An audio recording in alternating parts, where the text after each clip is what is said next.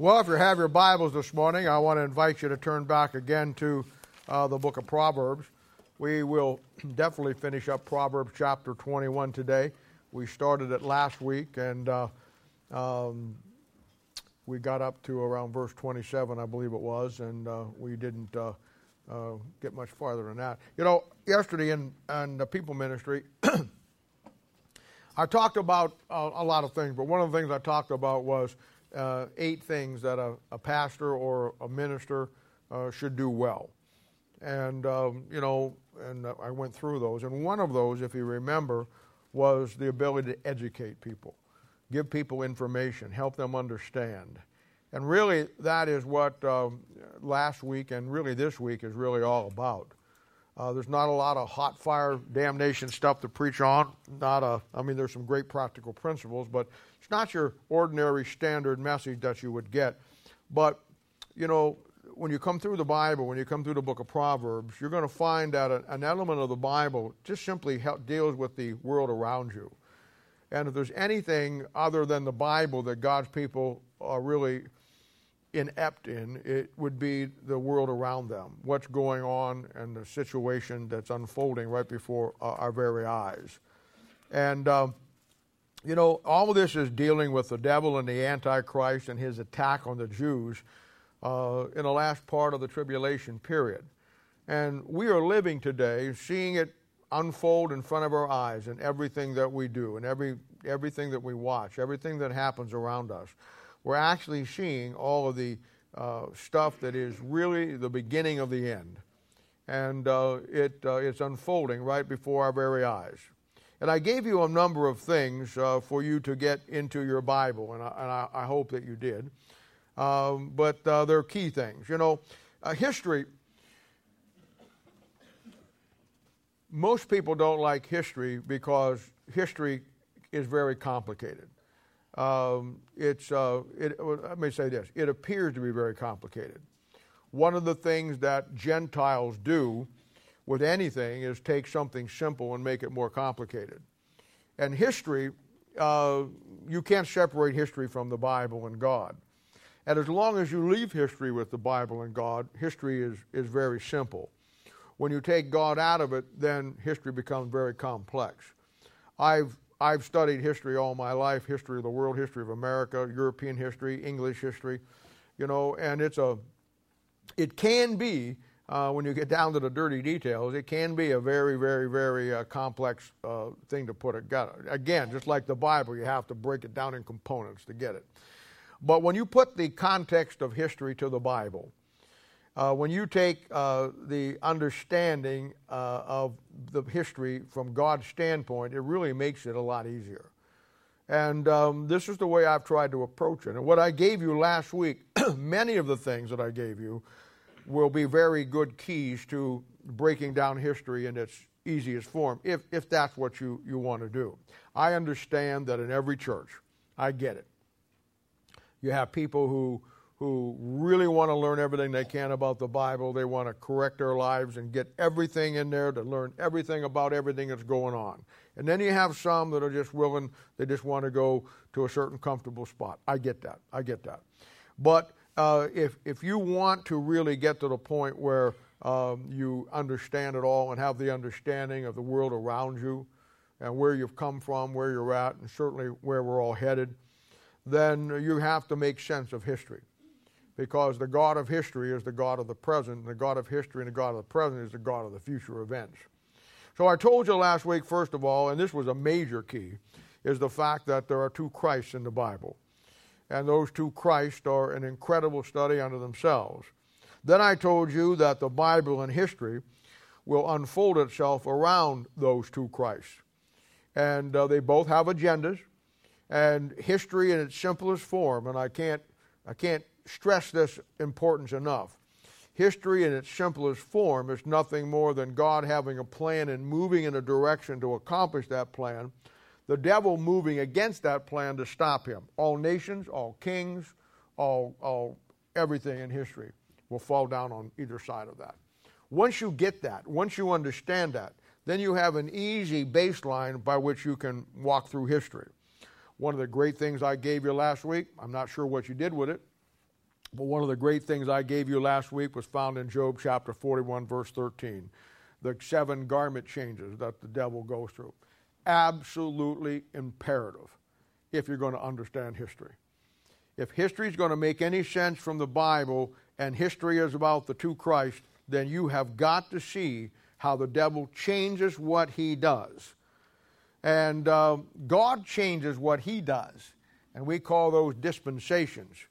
The devil changes what he does, and we know that to be the 7 garment changes by which he masked himself. And I gave you again 2 of the greatest chapters anywhere in the Bible, really 4 of the greatest chapters. 2 in the Old Testament, Job 40, 41, and 2 in the New Testament, Revelation 12 and 13. Those will make up for you the key definitive chapters on the devil.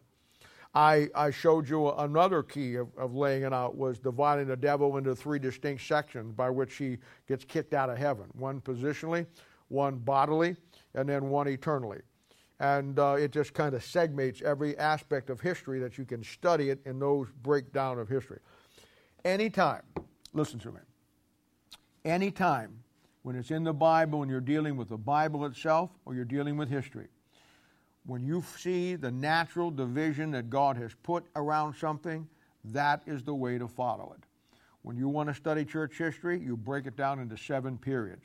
When you want to study the devil, you break it down into 3 sections. Everything that God does will have a natural breakdown that simplifies it, makes it easier for you to grasp, understand, and get what you need to get out of it. One of the eye-opening things, I think, that we talked about was the Old Testament Baal worship and how that they were involved in cannibalism in the Old Testament. Most people don't know that. And how that they switched over, the devil, by a garment change, switched it over in the New Testament and came from the Old Testament Baal worship in the Old Testament to the Roman Catholic Church in the New Testament. And, this is the mystery of Babylon that we talked about in Revelation chapter 17 and 18. Somebody said one time that the greatest book that was ever written against the Roman Catholic Church was never written by man, but written by God. And that is so true. And that would be the Word of God. The greatest single book that I ever read, we have it in a bookstore back there, the greatest single book that I ever read was written by a guy by the name of Ralph Woodrow, and it's Babylon Mystery. It, without a doubt, makes every connection you could ever want between the Baal worship in the Old Testament and the Roman Catholic Church, Easter, Christmas, all of those pagan holidays. He really did a good job. You know what's an interesting thing? He wrote that book probably back in the 60s or maybe early 70s. Been around for a long time. And then around it was after we started our church. It had to be around 2000 something in there. This book was the greatest book that I have ever read on the connection between Babylon Mystery and Revelation 17, 18, the Roman Catholic Church and Baal worship.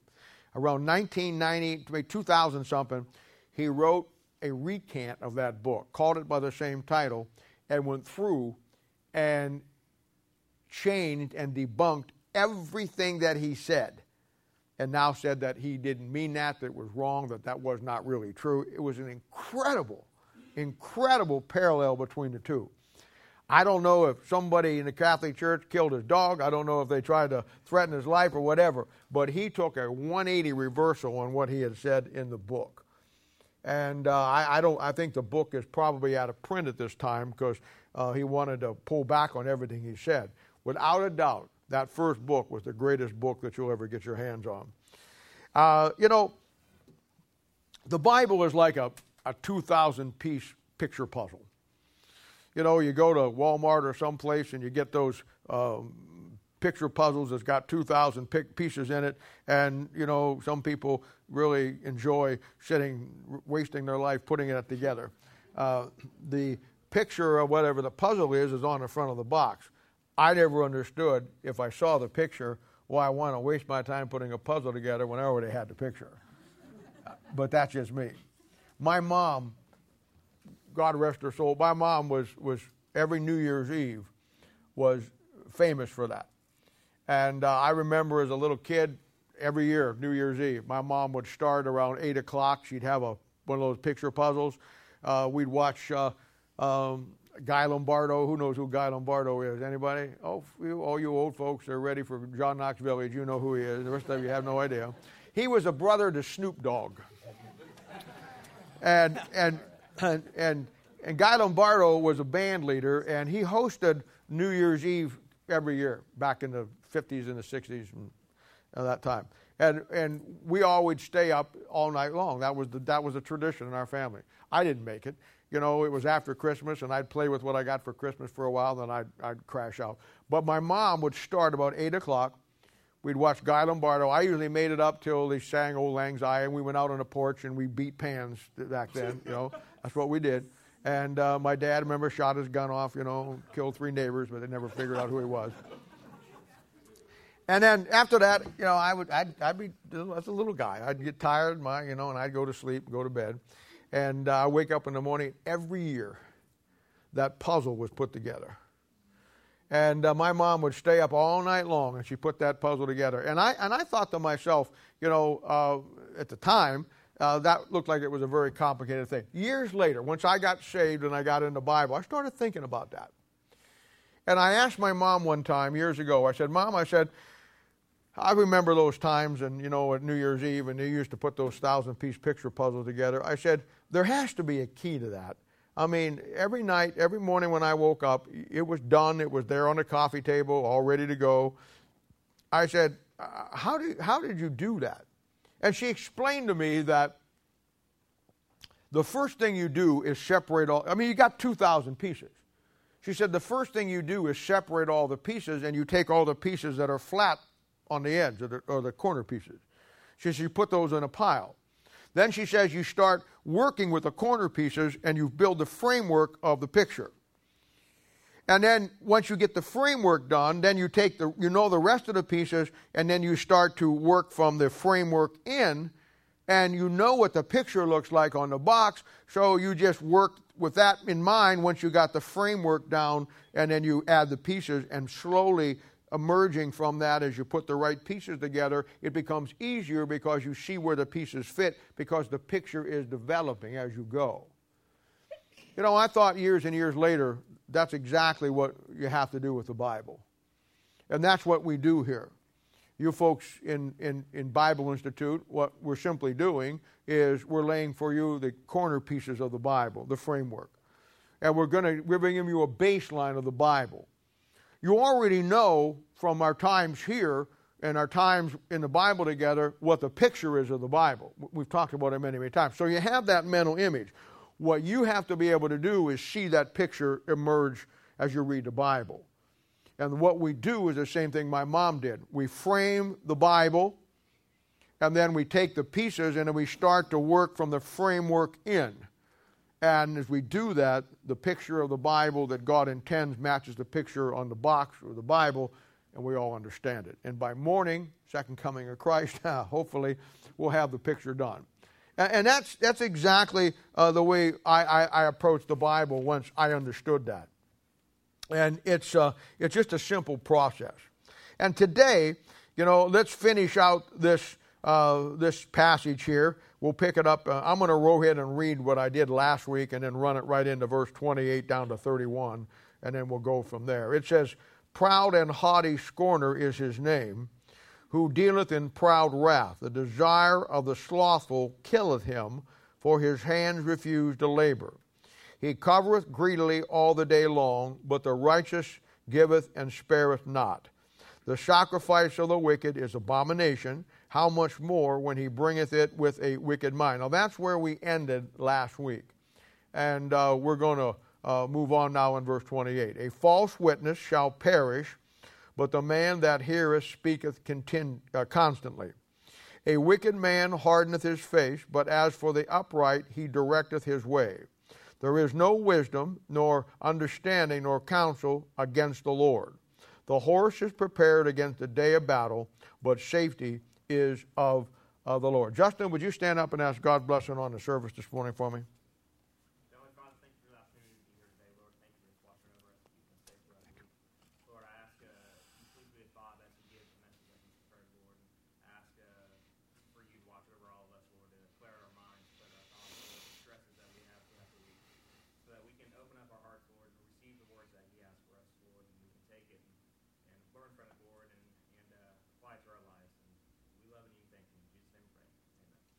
Thank you. Now, we know from last week that all of this material is dealing with the man of sin, the Antichrist, in the tribulation period. That is the context, doctrinally. The Antichrist shows up at the start of the tribulation and begins to build a false alliance and a false peace with the nation of Israel. He sets himself up as Christ, a false Christ. His coming will be a fake rendition of Christ's true coming, and all the religious world will be looking for him, and he will be connected through and from the Roman Catholic Church. There's no question about that. The premillennial believers, that you and I, who believe the Bible and the return of Christ, will be gone. So all you have left are people who are postmillennial or people who are amillennial. And a postmillennialist is somebody that believes that we are going to make the world a much better place and then Christ will come back. And the amillennialist believes that the millennial reign of Christ is not literal, it's spiritual. So both of those will fit right into his theology and his plan when he shows up. We know that at the middle of the tribulation, we know this from 2 Thessalonians chapter 2, verse 4, he goes into the temple, and the Bible says that he shows himself to be God. He sits down and he demands that the whole world worship him as God and sacrifice to him. And this is called Matthew chapter 24, verse 15, and these are not unfamiliar verses because we've talked about them the last couple of weeks, the abomination of desolation. Again, at this time, we know that Matthew chapter 24, the Jews now realize they've been fooled. We saw it in Matthew chapter 24. They're up on the housetops. They run down. They run into the wilderness. And we saw all those verses, and he goes after them. And when he catches them, then he offers them up as a sacrifice. He cuts off their heads, like the Old Testament sacrifice was to be done. And then we saw from Psalm 16 and Micaiah 3 verses 1 through 4 that they drink their blood in an offering and they chop them up and eat their flesh, just like the Old Testament Baal worship, just like Roman Catholic Church does with the blood and body of Christ, and what the Antichrist will do with the nation of Israel. You know, the devil is a great imitator of the true Christ, the Lord Jesus Christ. And you'll notice that just Christ had an earthly ministry for 3.5 years, you're going to find that the Antichrist will have his ministry for the last 3.5 years of the tribulation period. The devil, the Bible says, comes comes into the Antichrist at the middle of the tribulation, and the devil has the last 3.5 years as his public ministry, just as the true Christ had his public ministry for 3.5 years at the first coming of Christ. You're going to find that the Bible says that the devil goes into Judas when he is to betray the Lord Jesus Christ. And you'll find that in John chapter 17, verse 12. And you'll find that the Antichrist, or the devil, goes into the Antichrist, Revelation chapter 12 and 13, when he's ready to start his ministry. An interesting thing in the Bible, we don't have time to talk about it today, we've talked about it before, but you're going to find that both Judas and the Antichrist are the only two people in the Bible that are called the son of perdition. Judas in John 17:12, and then of course the Antichrist in Revelation chapter 17, verse 11, and 2 Thessalonians chapter 2, verse 3. And they are the same. And as I said, the devil enters into Judas in Luke chapter 22, verses 3 and 4, when he's ready to do the work, just as the Antichrist will enter into, or the devil will enter into the Antichrist when he's ready to do his final work. Now, these verses today, doctrinally, that we're going to look at here, they all fit in that time frame of the last 3.5 years. Every one of these things that we have been looking at last week and looking at this week will be about that great tribulation period, which is the last half.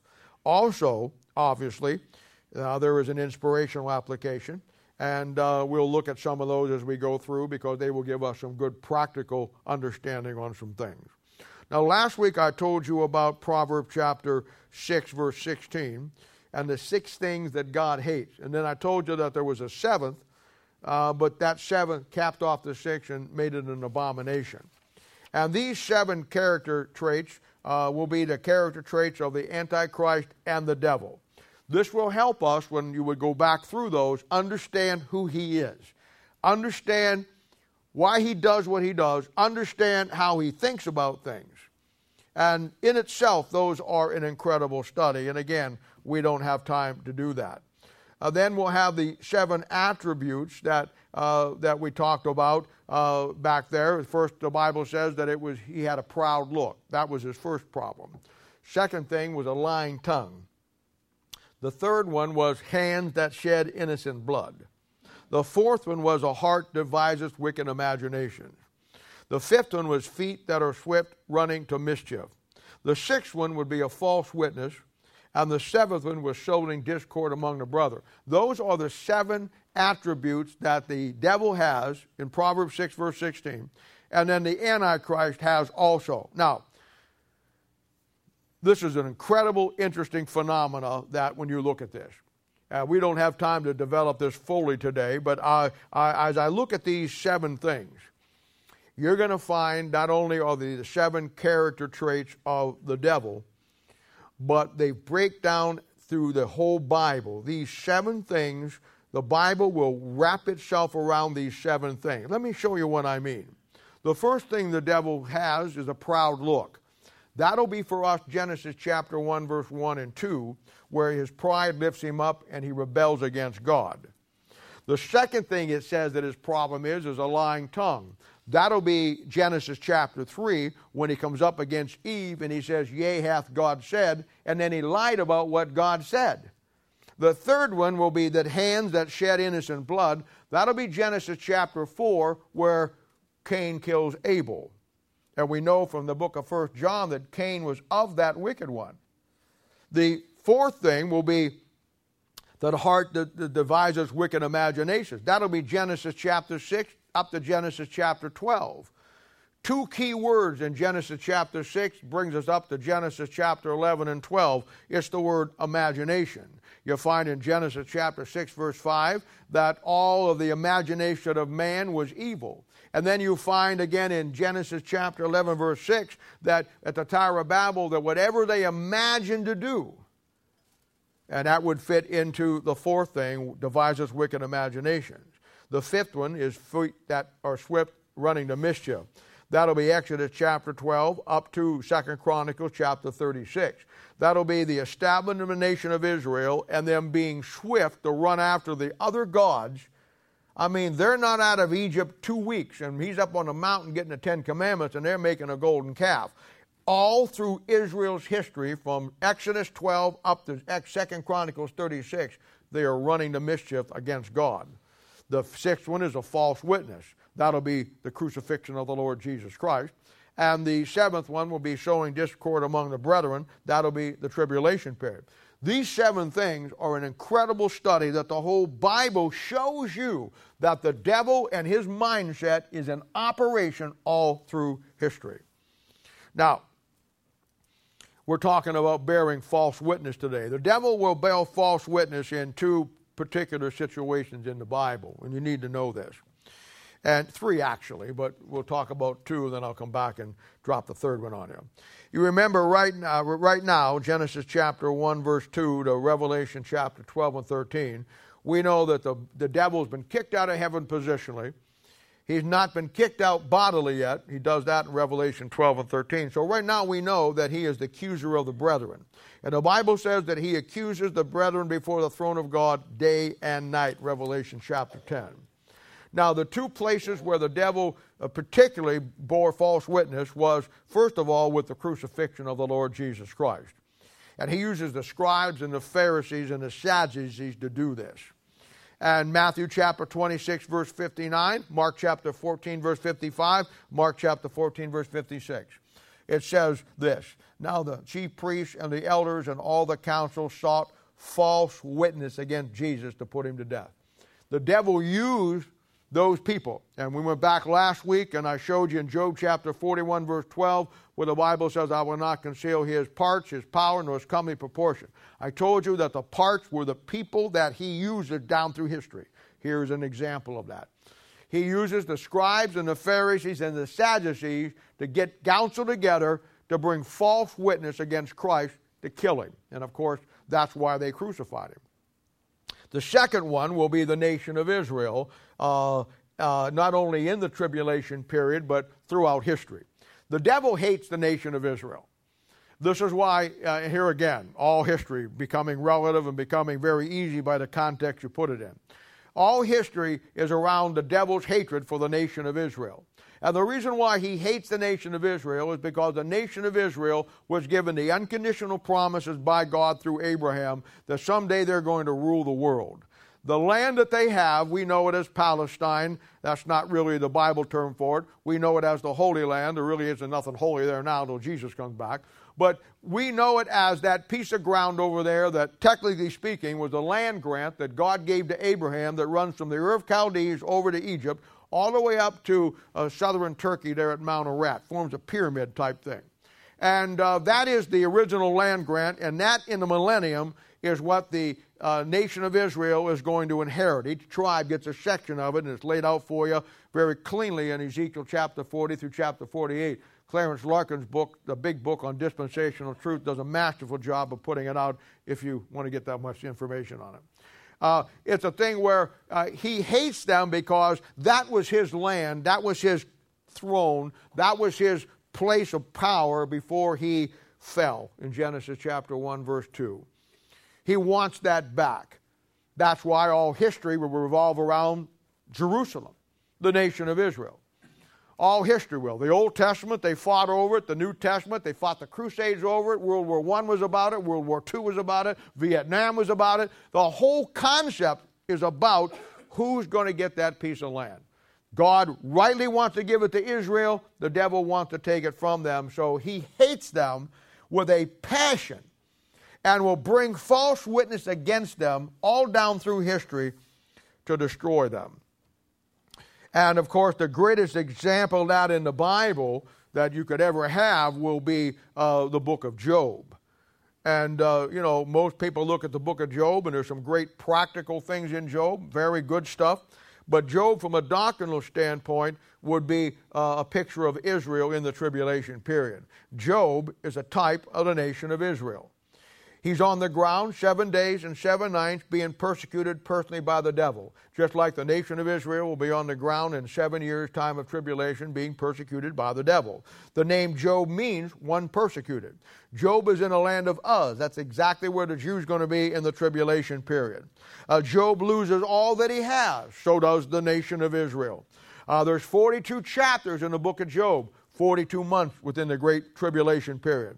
In chapter 38 of Job, God turns the captivity of Job against his accusers, just like he'll do with the Jew in the tribulation period. There's a resurrection at the end of the book of Job. Job gets his kids back, just like there's a resurrection at the end of the tribulation period. And you'll find that Job gets back double everything that he lost as he gets restored, just like Israel. And if you go to Isaiah 61, verse 7, and Deuteronomy chapter 21, verse 19, you'll find at the end of the tribulation period, guess what? Israel gets back double everything that they lost. It's an incredible study. And the devil in Job, we know what he does. He uses 3 friends that show up. Job wasn't enough that he's going through all that he's going through, that he lost his kids, he lost his health, he lost his farm, he lost everything. His lovely wife shows up and she tries to get him to curse God and die, and he's all by himself. If that wasn't enough, in Job chapter 2, verse 11, 3 friends show up. And this is where the expression comes from, with friends like these who needs enemies, because they falsely persecute Job throughout the rest of the book. And they tell him that Job is going what he's going through because of the fact that he's got sin in his life. And that's not the case. Now, once we look at that and put that into a context of the tribulation period, over there in Revelation chapter 16, verse 13, you'll find that there's 3 unclean spirits in the tribulation period, like unto frogs, that persecute the nation of Israel. There's your 3 friends. Whole book of Job. Whole book of Job is an incredible study of the nation of Israel being falsely accused, false witness against them. If that wasn't enough all down through history, because of the hatred that he has for the Jews, they have been persecuted and had false witnesses brought against them. The first and the foremost in the New Testament time was the Roman Empire. By 33 AD, when Christ shows up, Rome is the greatest military force in the world, and she has a worldwide, the known world at that point in time, which is Europe. She's in charge of everything over there. She's conquered all the known world, and she holds Palestine and certainly Jerusalem.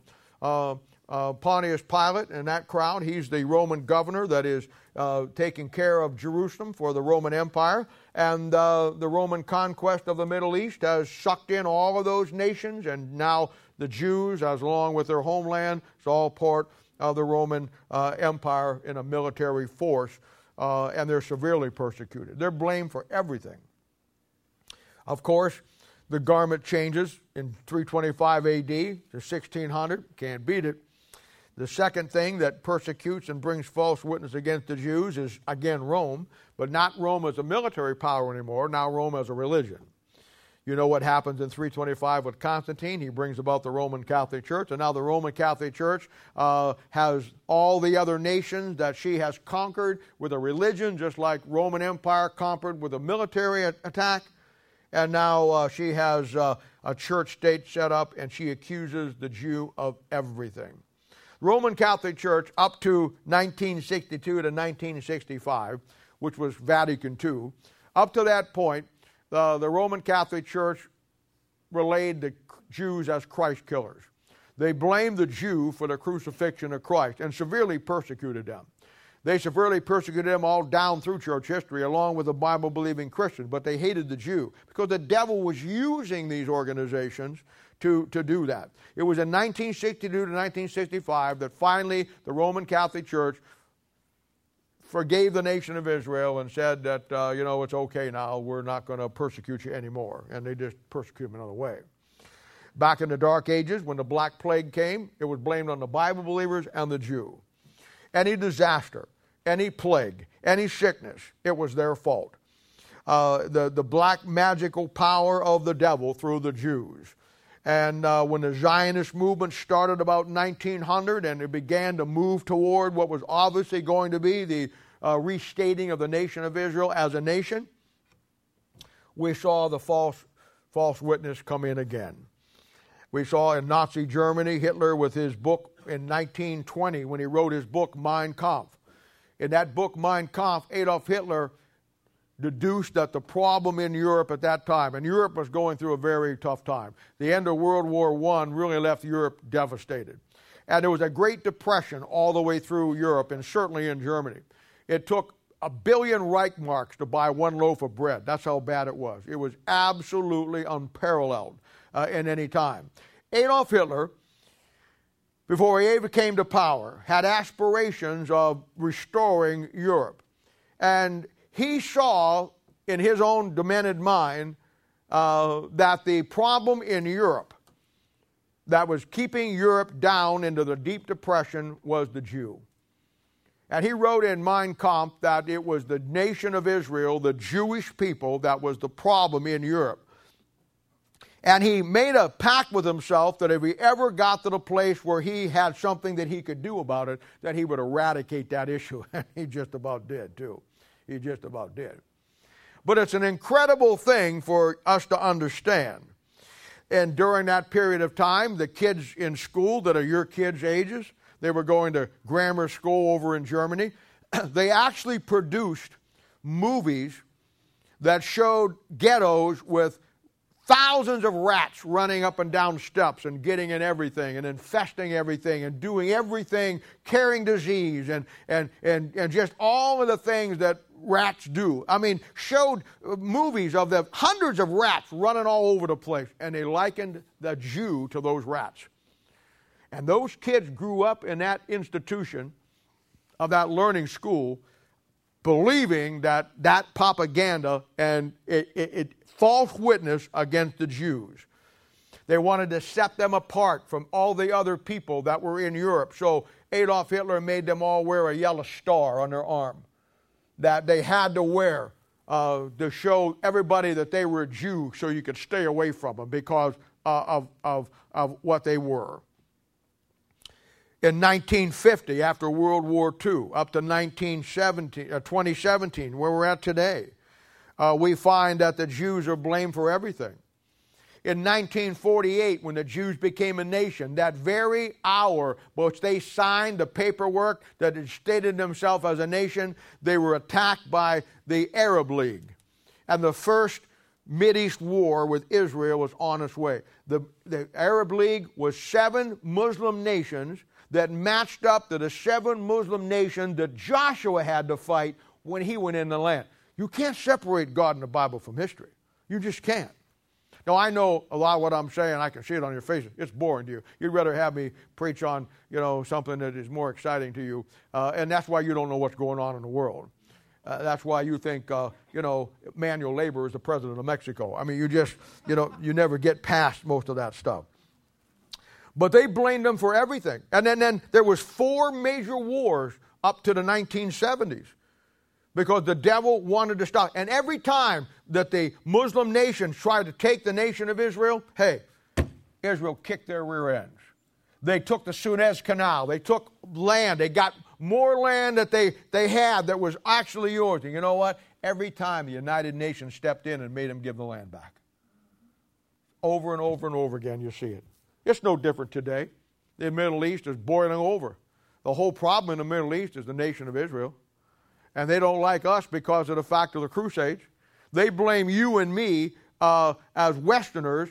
The Muslims hate us because of the Crusades.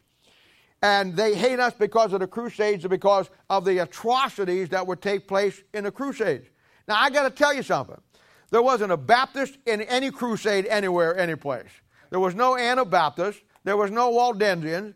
The Crusades was run by the Roman Catholic Church. And they're the ones that butchered the Muslims to such a degree through all those years and they hate us for it. But they don't make a distinction between Baptist and Catholic. They just see us as Christians. And they hate us all. They hate us for that reason, and they hate us for the nation of Israel. So we see it. Israel is persecuted and false witness even today. You got people all the time that blame the Jews for the economic problems in America. They think there's a secret society of Jewish bankers who run the world. They talk about the Illuminati. They talk about all these Jewish people. And you see, what has happened is that God built into that Jew an insatiable ability to survive. And they don't get it because they don't understand the Bible. That Jew is going to survive no matter when. When the problem that Adolf Hitler had during the Depression, they can't buy bread, people are starving to death, and the Jews are putting gold in their teeth. And he looks at that and he says, the problem is the Jew. Well, the problem wasn't the Jew. And of course, he got that gold back in Auschwitz and Treblinka when they gassed them and they took the gold out of their teeth. And but they misunderstood that. And we misunderstand it today. That Jew's always going to survive. He is. He has that ability from God as God's people. Even though he's a long way from God, he has the ability that God says, I'll bless those that bless thee and I'll curse those that curse thee. He says, I'll deal with you. And when they left Egypt, most people don't even get this. When they left Egypt, you know what God told them? They've been down there for 400 years. You know what God told them to do when they left Egypt? He says, you take everything that they had down there that you want to have. You take it as payment for 400 years. And they went out of there carrying Chinaware and crock pots and colored TVs. And you talk about, never mind. They took everything. And you see, the devil wants to keep them down by being persecuted and subdued till he can get in power and then he can wipe them out. And of course, the real source of the world problems is hidden behind the false witness against the Jews. And it always is. In most cases, you never listen to what somebody says that you know is wrong or guilty. You look behind what they're saying. And that is taught as a principle in the Bible. You want the real culprit. The real culprit was coined by Philip Schaff in his quote of Justin the Martyr in his book on church history on Ante-Nicene Fathers, when he said, all roads lead to Rome. And that's true. The greatest world threat wasn't communism. It isn't the Jews. It isn't the Muslims. It isn't terrorism. It's the Roman Catholic Church. Everything else is a smokescreen. And the quicker you learn that, the better off you're going to be.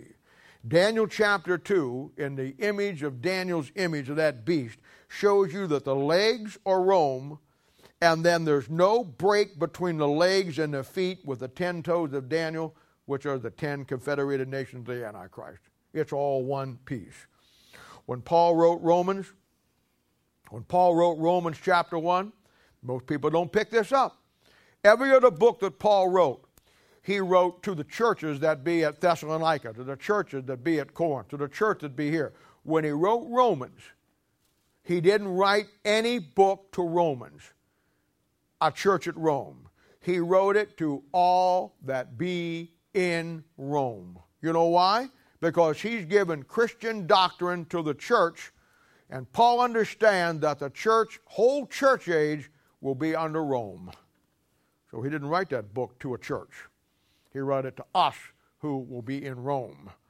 Rome is the world power. Always has been, always will be. Where in the first 3 centuries it was under the military iron boot of Rome. From the 4th century on it was under the religious iron boot of Rome. But it's that way today. All roads lead to Rome. Now, inspirationally, the bearing of false witness by God's people, us, slander, backbiting, half-truths, and lies, will do the same thing to the church that the devil tried to do to the nation of Israel. And the devil will accomplish this third thing, where he did it through the nations, and he did it through his religions in the Old Testament and in the church age. Now when it comes within the body of Christ, the devil will turn God's own people against themselves. And that's how he'll accomplish this. The key word to the nation of Israel and the church, and we talked about this the other day in people ministry, and maybe even Thursday night, is the key word of unity, a oneness. Ephesians chapter 4 verse 3 talks about the unity of the Spirit and the bond of peace. Psalms 133 verse 1 says, "Behold, how good is it and how pleasant it is for the brethren to dwell together in unity." Unity is the key. When the devil wanted to destroy the nation of Israel, and he really wanted to put the pedal to the metal and get it done quickly, he used Jeroboam and Rehoboam, and he split the nation of Israel north and south. That's exactly what he did.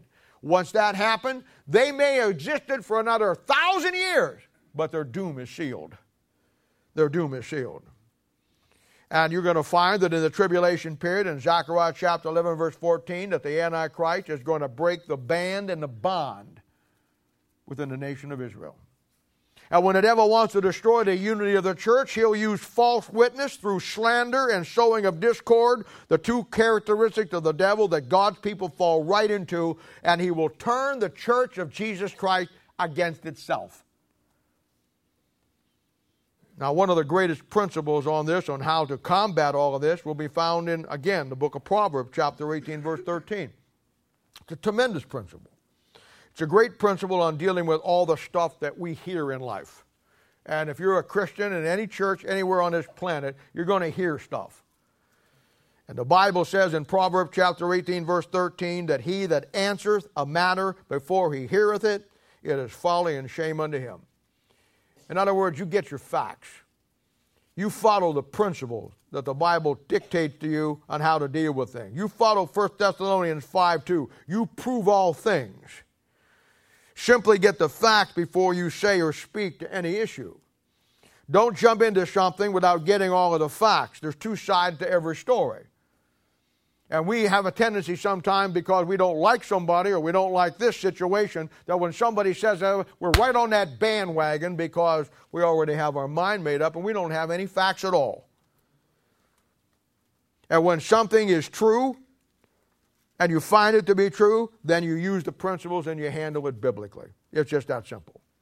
The last part of verse 28 says, "But the man that heareth speaketh constantly." He speaks constantly because he hears what God says.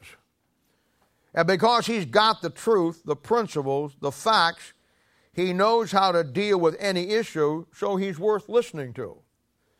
Proverbs 10:13 says, "In the lips of him that hath understanding, wisdom is found." Proverbs 10:21 says, the lips of the righteous will feed many. Proverbs 10:32 says, the lips of the righteous know what is acceptable. And Proverbs 14:3 says, the lips of the wise shall preserve you. It'll keep you. In other words, when a man is a wise man and he hears and speaks the truth of God, he's worth listening to. You can listen to him all day long, all night long, and get everything you need because he's speaking the truth of God. Now look at verse 29. A wicked man hardened his face, but as for the upright, he directeth his way.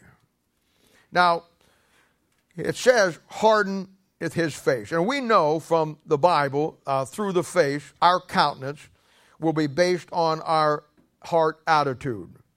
Our face will be the window to our heart. Whatever's going on inside will show up on your face. It's just that simple. And of course, that's exactly taught throughout the Bible. In Genesis chapter 4, verse 6, Cain was upset because God didn't accept his offering. Cain was upset because God didn't have respect unto him.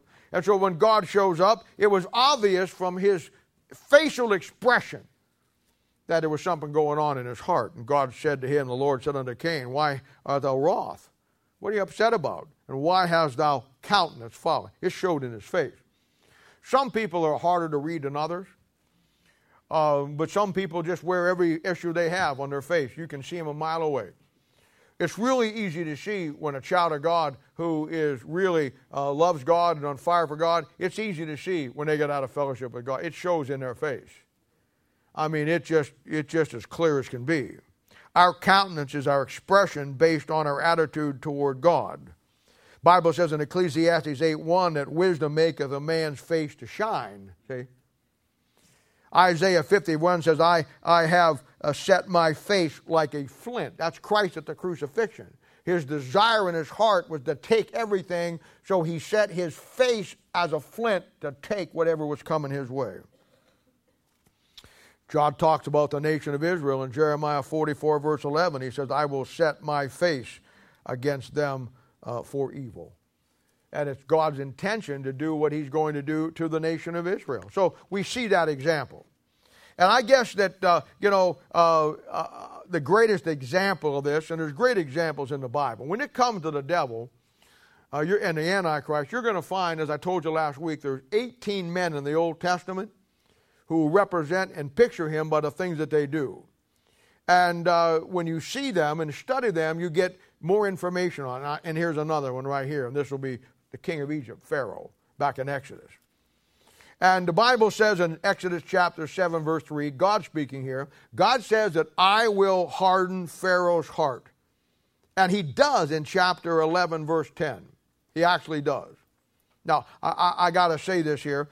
We have a group out there that we all know and love called the Calvinists. Well, we know them. We don't necessarily love them.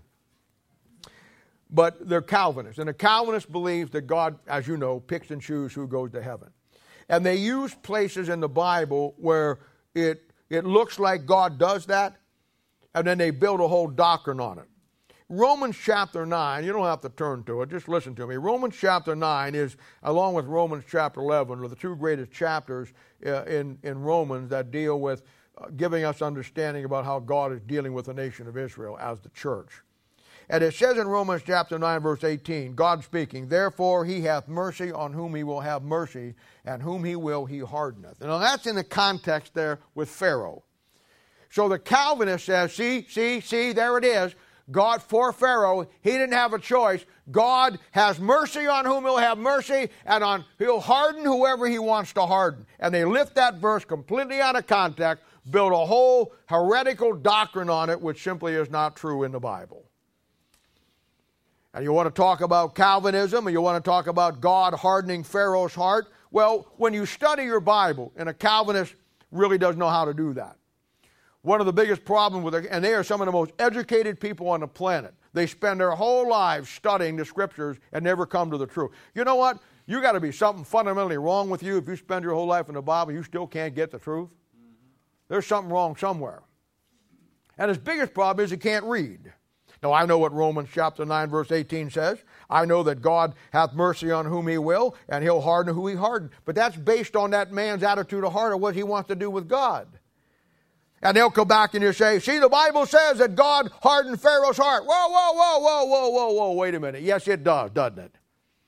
But when you read Exodus chapter 7, verse 14, when you read Exodus chapter 8, verse 15, when you read Exodus chapter 8, verse 32, when you read Exodus chapter 9, verse 7, and you read Exodus chapter 9, verse 34, long before you get to chapter 11 where God hardened Pharaoh's heart, the Bible says 4 or 5 times Pharaoh hardened his heart first. When God hardened Pharaoh's heart, he just took the already hardened heart that Pharaoh had. 5 times before God ever touched him, Pharaoh hardened his heart to the things of God. So when God reached down there, he says, yeah, I'll harden his heart. I'll harden his heart based on the hardened heart he's already got. See how easy that is? God just used the hardened heart and the hardened face that Pharaoh gave him and used it to get his plan accomplished. And Pharaoh was a picture of the Antichrist, and that hardened his face toward Israel to destroy them. Last week I gave you Proverbs 21:27. We talked about the Antichrist having a wicked mind. That wicked mind is against the nation of Israel. Now look at verse 30. Another good verse. There is no wisdom, nor understanding, nor counsel against the Lord. Now that's one of the greatest principles and promises in all the Bible for Israel and for you and for me. Simply, it's saying this: nothing or no one will stop God, stop his mission, stop his plan, or stop anything that God is doing when he wants to establish and plant his kingdom with his people. Nothing or nobody. Bible says in Proverbs chapter 19, verse 21, there are many devices in a man's heart. Nevertheless, we talked about it a couple of weeks ago, the counsel of the Lord, that shall stand. And all of this stuff that to get around the book, everything that man, every device that he comes up with, he tries to get around God and the Word of God to stop God, and nothing will. Nothing will. And I'll take that one step further. Nothing will stop you if you're God's child and you have the principles of the Word of God in your life. There's only one thing that will stop you. Bible says there's no weapon that was ever formed that can come up against you. There's only your biggest problem, my biggest problem that you and I have that is always going to be our number one problem that will stop us will be us. Amen. Never be anybody else. Never be. Philippians chapter 1 verse 6 says, being confident of this very thing, that he hath begun a good work in you, and before the day of Jesus Christ, there's only one person that can stop you. That's you. And we do a pretty good job of that. It's just that simple. Now, he says the devices. He says nothing is going to stand before the Lord. And yet man is always coming up with the devices. Let me walk you through some of them here just so you can get familiar with it. Some of the ones you're most likely going to encounter. The first one you're going to get all the time, and you run into it certainly in school, and you run it wherever you go, is the theory and the teaching of evolution. I must say that evolution, much like history, looks to be a very complicated thing because they want to mire you down in all of the things that they come up with to try to get you to the point where you get lost in the minutia of all the things that they talk about, the species, you know, all the things that they go through and all the things that they bring up, when it's really pretty stupid to even go there if you know your Bible. When I deal with an evolutionist, I never deal with them on the Bible. I never do, because I don't have to. Because I deal with them on science. Because the Bible is the greatest scientific book the world has ever seen. And science, as the world accepts it, has to go back to the Bible. The problem with an evolutionist, he rejects the very science that he claims to believe in when it doesn't go up with what fairy tale that he wants to believe. I read a book one time called Science Speaks by Dr. Peter Stoner many, many years ago. And he said that in our universe, and he was a mathematician. He said, in our universe, the number of electrons in our universe are 10 to the 50th power. Now, keep in mind, that doesn't sound like much. That's 10 with 50 zeros after it. And that may not look like much. But you got a universe that spans, our universe probably spans, 100 light years in each direction? Filled with how many billions and trillions of stars, made up of zillions and zillions of electrons, planets, cosmic gas, all the things that are in a universe.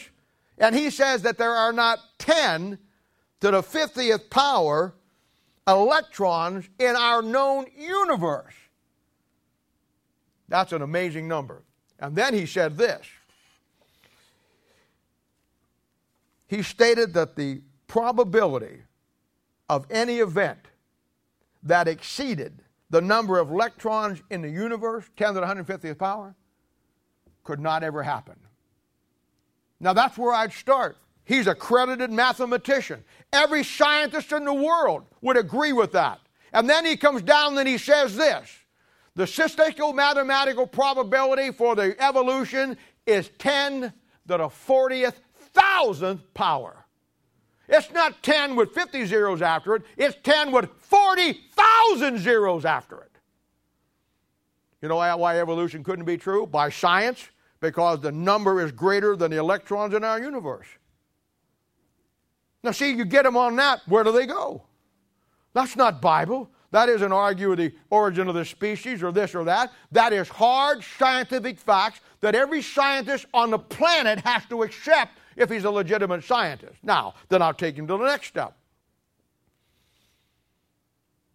You got in your Bible 48 prophecies in the Old Testament. Those 48 prophecies were written 600 to 1,000 years before Christ was ever born. They're prophecies that deal with the where he was going to be born, how old he was going to be when he went here, how he was going to die, all the intimate things of his life. It would be a lot like me getting up and making a prophecy saying, you know, in the year 65, there's a guy by the name of John Smith who's going to live in St. Louis. He's going to live in St. Clair County. He's going to go to the First Baptist Church in St. Louis. He's going to move when he's 30 years old to the eastern side of St. Louis. And he's going to walk across the street on May the 12th, 2060, whatever, and he's going to get hit with a car. It'll be a Ford, whatever they have back then in Fords in that time of the year. And he's going to be buried in West Lawn Cemetery, Plot 43, row 6. Now, what is the chances of those things that I just said actually coming to pass?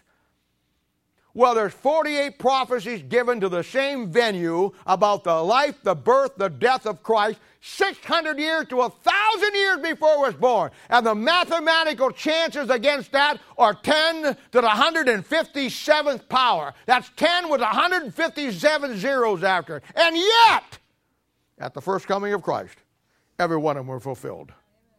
You know why? Because the Bible is true and evolution is not. Now, I tell them this. You know, everything around us only got here one of four ways. It does. It either got here because it came from nothing, which is against the first law of thermodynamics.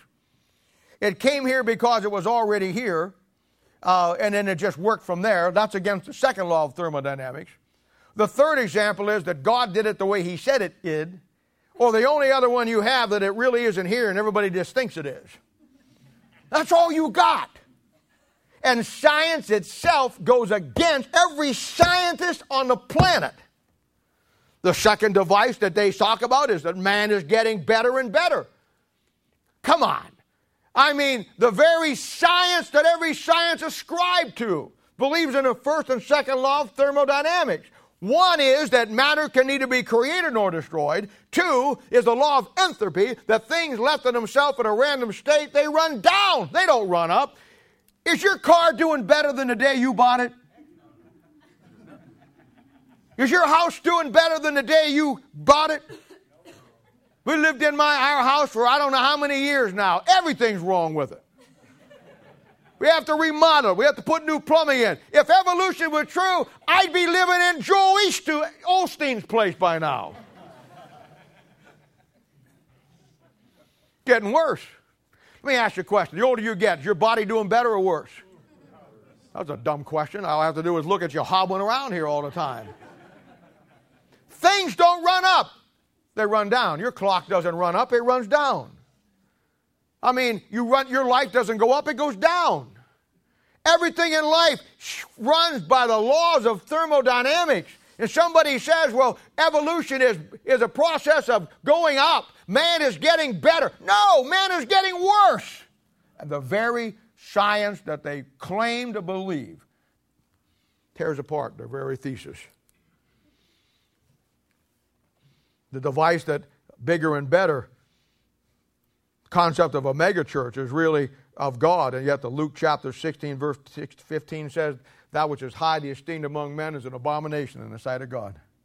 I've learned something in my few years in life as a Christian and in the ministry. What everybody in Christianity thinks is great probably stinks. And what people don't think is any good is probably the right deal. Just write that down. You can just, that's all you got. You can leave now and you still got a lot. Or teaching the Bible Christianity as a crutch that man needs to help himself, that there's no real truth in it. And of course that, that goes back to man's devices. Or the teaching that the Roman Catholic Church is the true church and salvation is only found in her. Propagated by every movie that you ever saw, that the priest is always the great guy and the church is always there. Teaching that works can get you to heaven. Luke chapter 18, verse 18, a rich young ruler, a certain ruler, asked Jesus one time, "Good master, what good thing must I do to be saved?" And people have been asking that ever since. The teaching that the government on earth can bring a lasting peace and solve all of man's issues.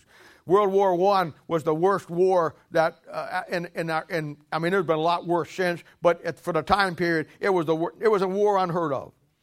And everybody wanted to end war at the end of World War I. It was a devastating, butchering war. Terrible. So many inventions had come on the scene that was made mass killing of human beings so much easier. And it was called the War to End All Wars. And in 1920, they put together what is called the League of Nations. And the League of Nations became United Nations. And the United Nations also, after World War II, they put NATO together. That's a national alliance of all of the countries to stop aggression, to stop war. And the peacekeepers in the UN were going to walk right in and stop war before it started. There have been 300 wars since it started. They haven't stopped anything.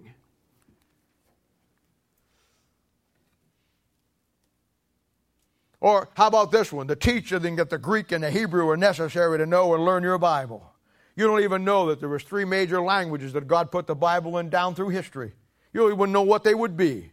Or the teaching that the King James Bible is outdated and needs to be replaced without that. How many times I've heard that? How many times I've said, well, it's just the fact that old archaic language, and nobody understands it, and we just need to have these new translations, need to language changes, and we need to update it. Really? Really? From 1889 to 2017, there have been at least 90 translations. That's a new translation every 2 years. Listen to me, bugwit. No language on the planet changes that fast.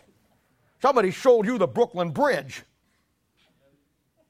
Or the teaching that the Jews today are not the real Jews. Oh, you get this one a lot. But the Gentiles have taken the place of a nation of Israel.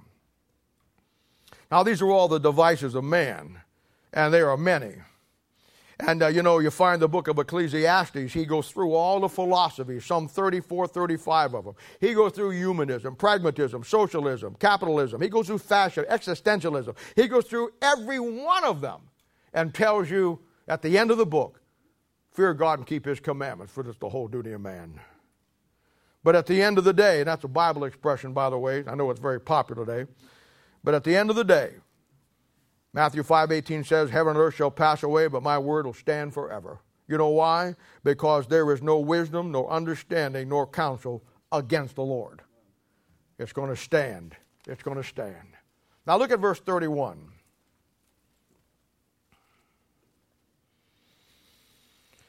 The horse is prepared against the day of battle, but the safety is of the Lord. Now doctrinally, verse 30 and 31 will go together. And just so you put those in your Bible, they are second coming passages. And, the fact that no plan of the devil will stop God, no counsel will stop him, and then the battle of the second coming of Christ takes place in verse 31. Notice it's called the day of battle. Run that through your Bible sometime. Go to Amos 1:14, Zechariah 14:3, Ezekiel 13:5, Hosea 10:14. You'll find the phrase, the day, the day of the Lord. Revelation 16:14 talks about the day of battle. It'll always be the second coming of Christ, defined in the Bible. Now this white horse rider here, or this the horse is prepared against the day of battle. In your Bible, you'll find two white horse riders. You'll find in one in Revelation chapter 6, one in Revelation chapter 19. Let me read it for you. Revelation 6, verses 1 and 2 first. And I saw when the Lamb opened one of the seals, and I heard as it were noise of thunder, and one of the four beasts came saying, Come and see. And I saw behold, a white horse, and he that sat on him had a bow and a crown that was given unto him. And he went forth conquering and to conquer. Now the other one is in Revelation chapter 19, verse 11 through verse 16, and it says this. And I saw heaven open, and behold, a white horse, and he that sat upon him was called Faithful and True. And in righteousness doth he judge and make war. His eyes were as a flame of fire, and on his head were many crowns. And he had a name written that no man knew but he himself. And he was clothed with a vesture dipped in blood, and his name is called the Word of God. And the armies which were in heaven followed him upon white horses, clothed in linen, white and clean. And out of his mouth goeth a sharp sword, but with it he should smite the nations, and rule them with a rod of iron. And he treadeth the winepress of the fierceness of the wrath of Almighty God, and he hath on his vesture and on his thigh a name written, King of Kings and Lord of Lords. Now I gave you a verse last week, two verses actually, found in Job chapter 41, verses 12 and 13. They're probably two of the greatest expounding, opening, unveiling verses on understanding the devil and his work. And he said in verse 12, I will not conceal his parts, nor his power, nor his comely proportion. Now what he means by that is this. Through the Word of God, God is going to reveal to you everything you know so you don't be deceived by the devil like the rest of the world. And then he says in verse 13, who can discover the face of his garment? The answer to that is not many people. It certainly isn't the scholars that put the column references in my Bible, because they think it's an elephant or a whirlpool or a whale. Who can discover the face of his garment? Who can come to him with his double bridle? Now, I told you many times how that the devil can only be laid out and be traced through one book, a King James 1611 authorized version. That's the truest statement that you'll probably ever hear. He hides and masks himself through all the other Bibles. That's why if you had a King James Bible up here and an NIV up here, you have 60,000 changes between the two books. In other words, whoever wrote the NIV didn't like 60,000 things in that Bible, so he changed them. And within that 60,000 are all the cross references and the verses that you could ever trace the devil through, let alone all the other things that they do. Now in Revelation chapter 6, verses 1 and 2, you have the Antichrist as a false Christ coming on a white horse to set up his kingdom within the tribulation period. If you follow on through that chapter, you'll find all that it brings with him. Now, I say that because this, every major seminary, every major Bible college in the country, most churches, and certainly most pastors who are taught by those institutions, they will teach you that the white horse rider of Revelation chapter 6 will be the Lord Jesus Christ. Every one of them. There isn't a commentary that you won't get your hands on written by some Baptist someplace that's connected with that crowd that will not tell you that the white horse rider in Revelation chapter 6 is the Lord Jesus Christ. The devil has masked himself to the place where the body of Christ looks at the verses that are about the devil and they give the title of Christ to the devil. And the difference is to anybody that can read with any spiritual discernment. The white horse rider of Revelation chapter 6, he has a bow, but he has no arrows. He comes in peace. He has a crown that's given unto him. If you'll notice that there's no truth associated with this rider in Revelation chapter 6. But when you go to the white horse rider in Revelation chapter 19, he does not have a bow, but he has a sharp two-edged sword that goes out of his mouth by which he smites the nation. We later find out that that is the Word of God. Verse 12 says that he has not just a crown given to him, he has many crowns, and the Bible says he becomes the King of Kings and the Lord of Lords in verse 12. The Bible says in Revelation chapter 19, verse 11, and Revelation chapter 19, verse 13, that his name is called the Word of God and is associated with God, faithfulness, and truth. Listen, you get the wrong Bible, you listen to some idiot out there that's going to steer you the wrong way, other than this idiot that'll steer you the right way, and you'll lose your whole perspective of who the devil is and where he's at. And he'll wind up making the devil Christ in Revelation chapter 6 and giving him the honor and glory that is only due to the Lord's Christ.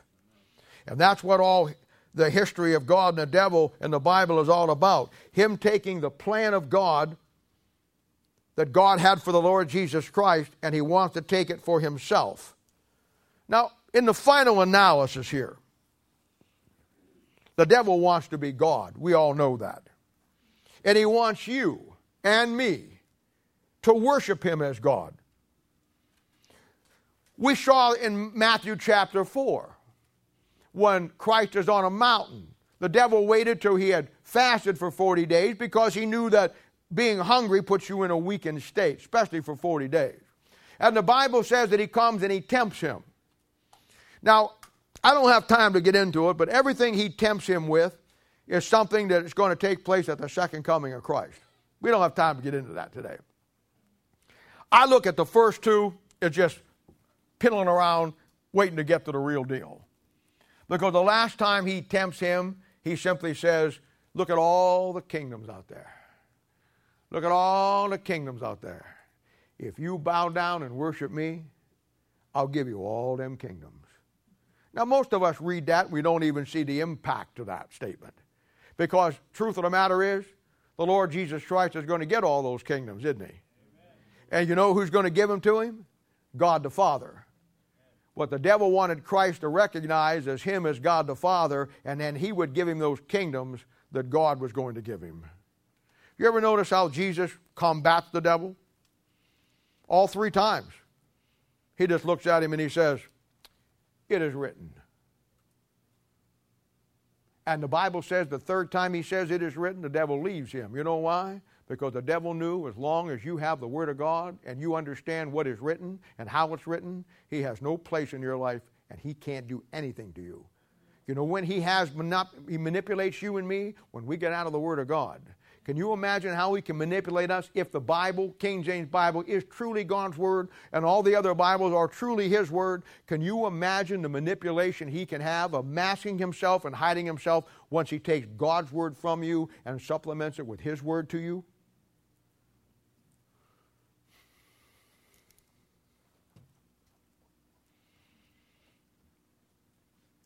So he comes, the devil, with a church. He comes with a Bible. He comes with a higher institution of learning. He comes with ministers. All the right things, and he is transformed, the Bible says, into an angel of light. And he will deceive everybody he can with Christian things, spiritual things, but never biblical things or scriptural things. He'll stay as far away from the truth of the Word of God as he can. And you know what? You of your father the devil and the lust of your fathers will you do. And when you and I get out of fellowship with God, you know the first thing we do? The same thing. We stay as far away from Bible truth as we can. Oh, you'll go to church, you just won't study your Bible. Or you'll go to church, you just won't come to Bible study. Or you'll go to church, come to Bible study, you won't do anything with it.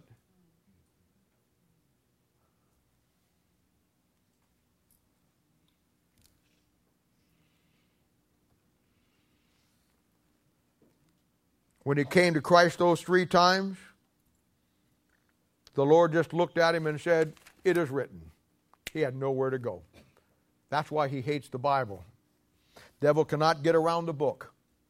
So he has to make himself by changing it and hiding in it through its changes. So God's people today think that the churches they go to are really God's church when God isn't 100 million miles around. They think a mega church is the biggest way to go and all the things went on when the Bible, and everybody in Christianity agrees, and yet the Bible says that which is highly esteemed among men is an abomination in the sight of God. They take everything that the world wants to give us and put it into Christianity. He does this by appealing to the number one problem we all have, our intellect. Because back in Genesis, when the devil came to Eve, all the key word he had to say to her was, when you eat this fruit, you'll know things. That was it, especially to a woman. She grabbed it, man. And right then is where they put their intellect over the plain, simple Word of God. Now, I think you ought to be educated. I think you ought to learn everything you can. But when it comes to God and the things of God, the dumber you are, the better off you are. I'm not a very smart person. I'm a reasonably understandable guy about things in life because I believe the Bible. But I'm not a very intelligent person by nature. But I want to tell you something. When you get into that book and that book unfolds itself to you, the dumber you are, the better off you are. You don't have to wade through a lot of stupid educational things you've been taught. That's one of the beauty things about most of you here. Most of you did not come from other churches where you had to be taught and untrained in a lot of things. Few of you did, but even you guys really did well. But the majority of you were just river rats. You were just the scum of the earth that got saved one day and you didn't know anything from nothing. And for you, when I tell you the King James Bible, the Word of God, you believe it. Because you've never had all the other garbage out there. You just simply see it work, you see it real, you see how it unfolds itself, you're in. That is the best way it can be. In other words, stay as stupid as you are. And let God give you His knowledge. Put your own intellect out. Bible says, casting down every high thing that exalted itself against the knowledge of God. And just let the Word of God do what it does for you. So by doing, he deceives himself into allowing all of God's people, through their Bibles, through their churches, to take Christ out and put Him as Christ. And just as God's Word will instruct you in the character qualities of God, the devil's Bible will instruct you in all the 7 qualities of the devil. And you come to the place where you have no power in your life. And this is why we find it at the end result will be the Laodicean church in Revelation chapter 3, verses 14 through 22, which has all of its issues. But the greatest thing it says about it is the church of the closed door. God closed the door. No more revelation, no more blessings, no more powerful sermons, no more Holy Spirit of God convicting your heart. Everything now has to be man-made, man-constructed, and man-orchestrated. And it ain't the same. That's why you find God's people are so shallow today. And they, you know what? And they don't want to know the truth. They don't want to know the Bible. There are so many people that are believe the way they want to believe, and that's what they want. They don't care if God Himself came down and showed them something else. They want to believe what they believe. So in the final analysis, we find that the devil in the tribulation period wants to be God, shuts himself down to be God. But we also find it down through history. He's had that same desire. And when he attacked the church age, I talked the other night about Ephesus and Revelation chapter 2. And I told you that the name Ephesus means fully purposed. It was the church that had everything going for it. It had the fresh Word of God. It had the impact of the apostles. Many of them were alive and knew Paul and the apostles. It had the freshness of the Holy Spirit of God. Everything they had, it was the church that was fully purposed. And you don't read 3 or 4 verses about that church. And he says, I have somewhat against thee. What do you have against that church? You left your first love. And the first love was the Word of God.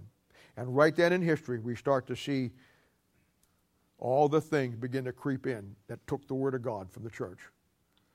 And the devil uses that because he cannot exist wherever you have a book that authoritatively says, it is written. He can only exist when we get out of the Word of God, lose the Word of God, or take His Bible to replace our Bible. And then what we do, God forbid, boy, you talk about it, what we do, you talk about blasphemy, what we do is set up our whole Christian church service around the devil's Bible that makes Him Christ and kicks Christ out and shuts the door. Well, we'll hold up there. Next week, we'll start in chapter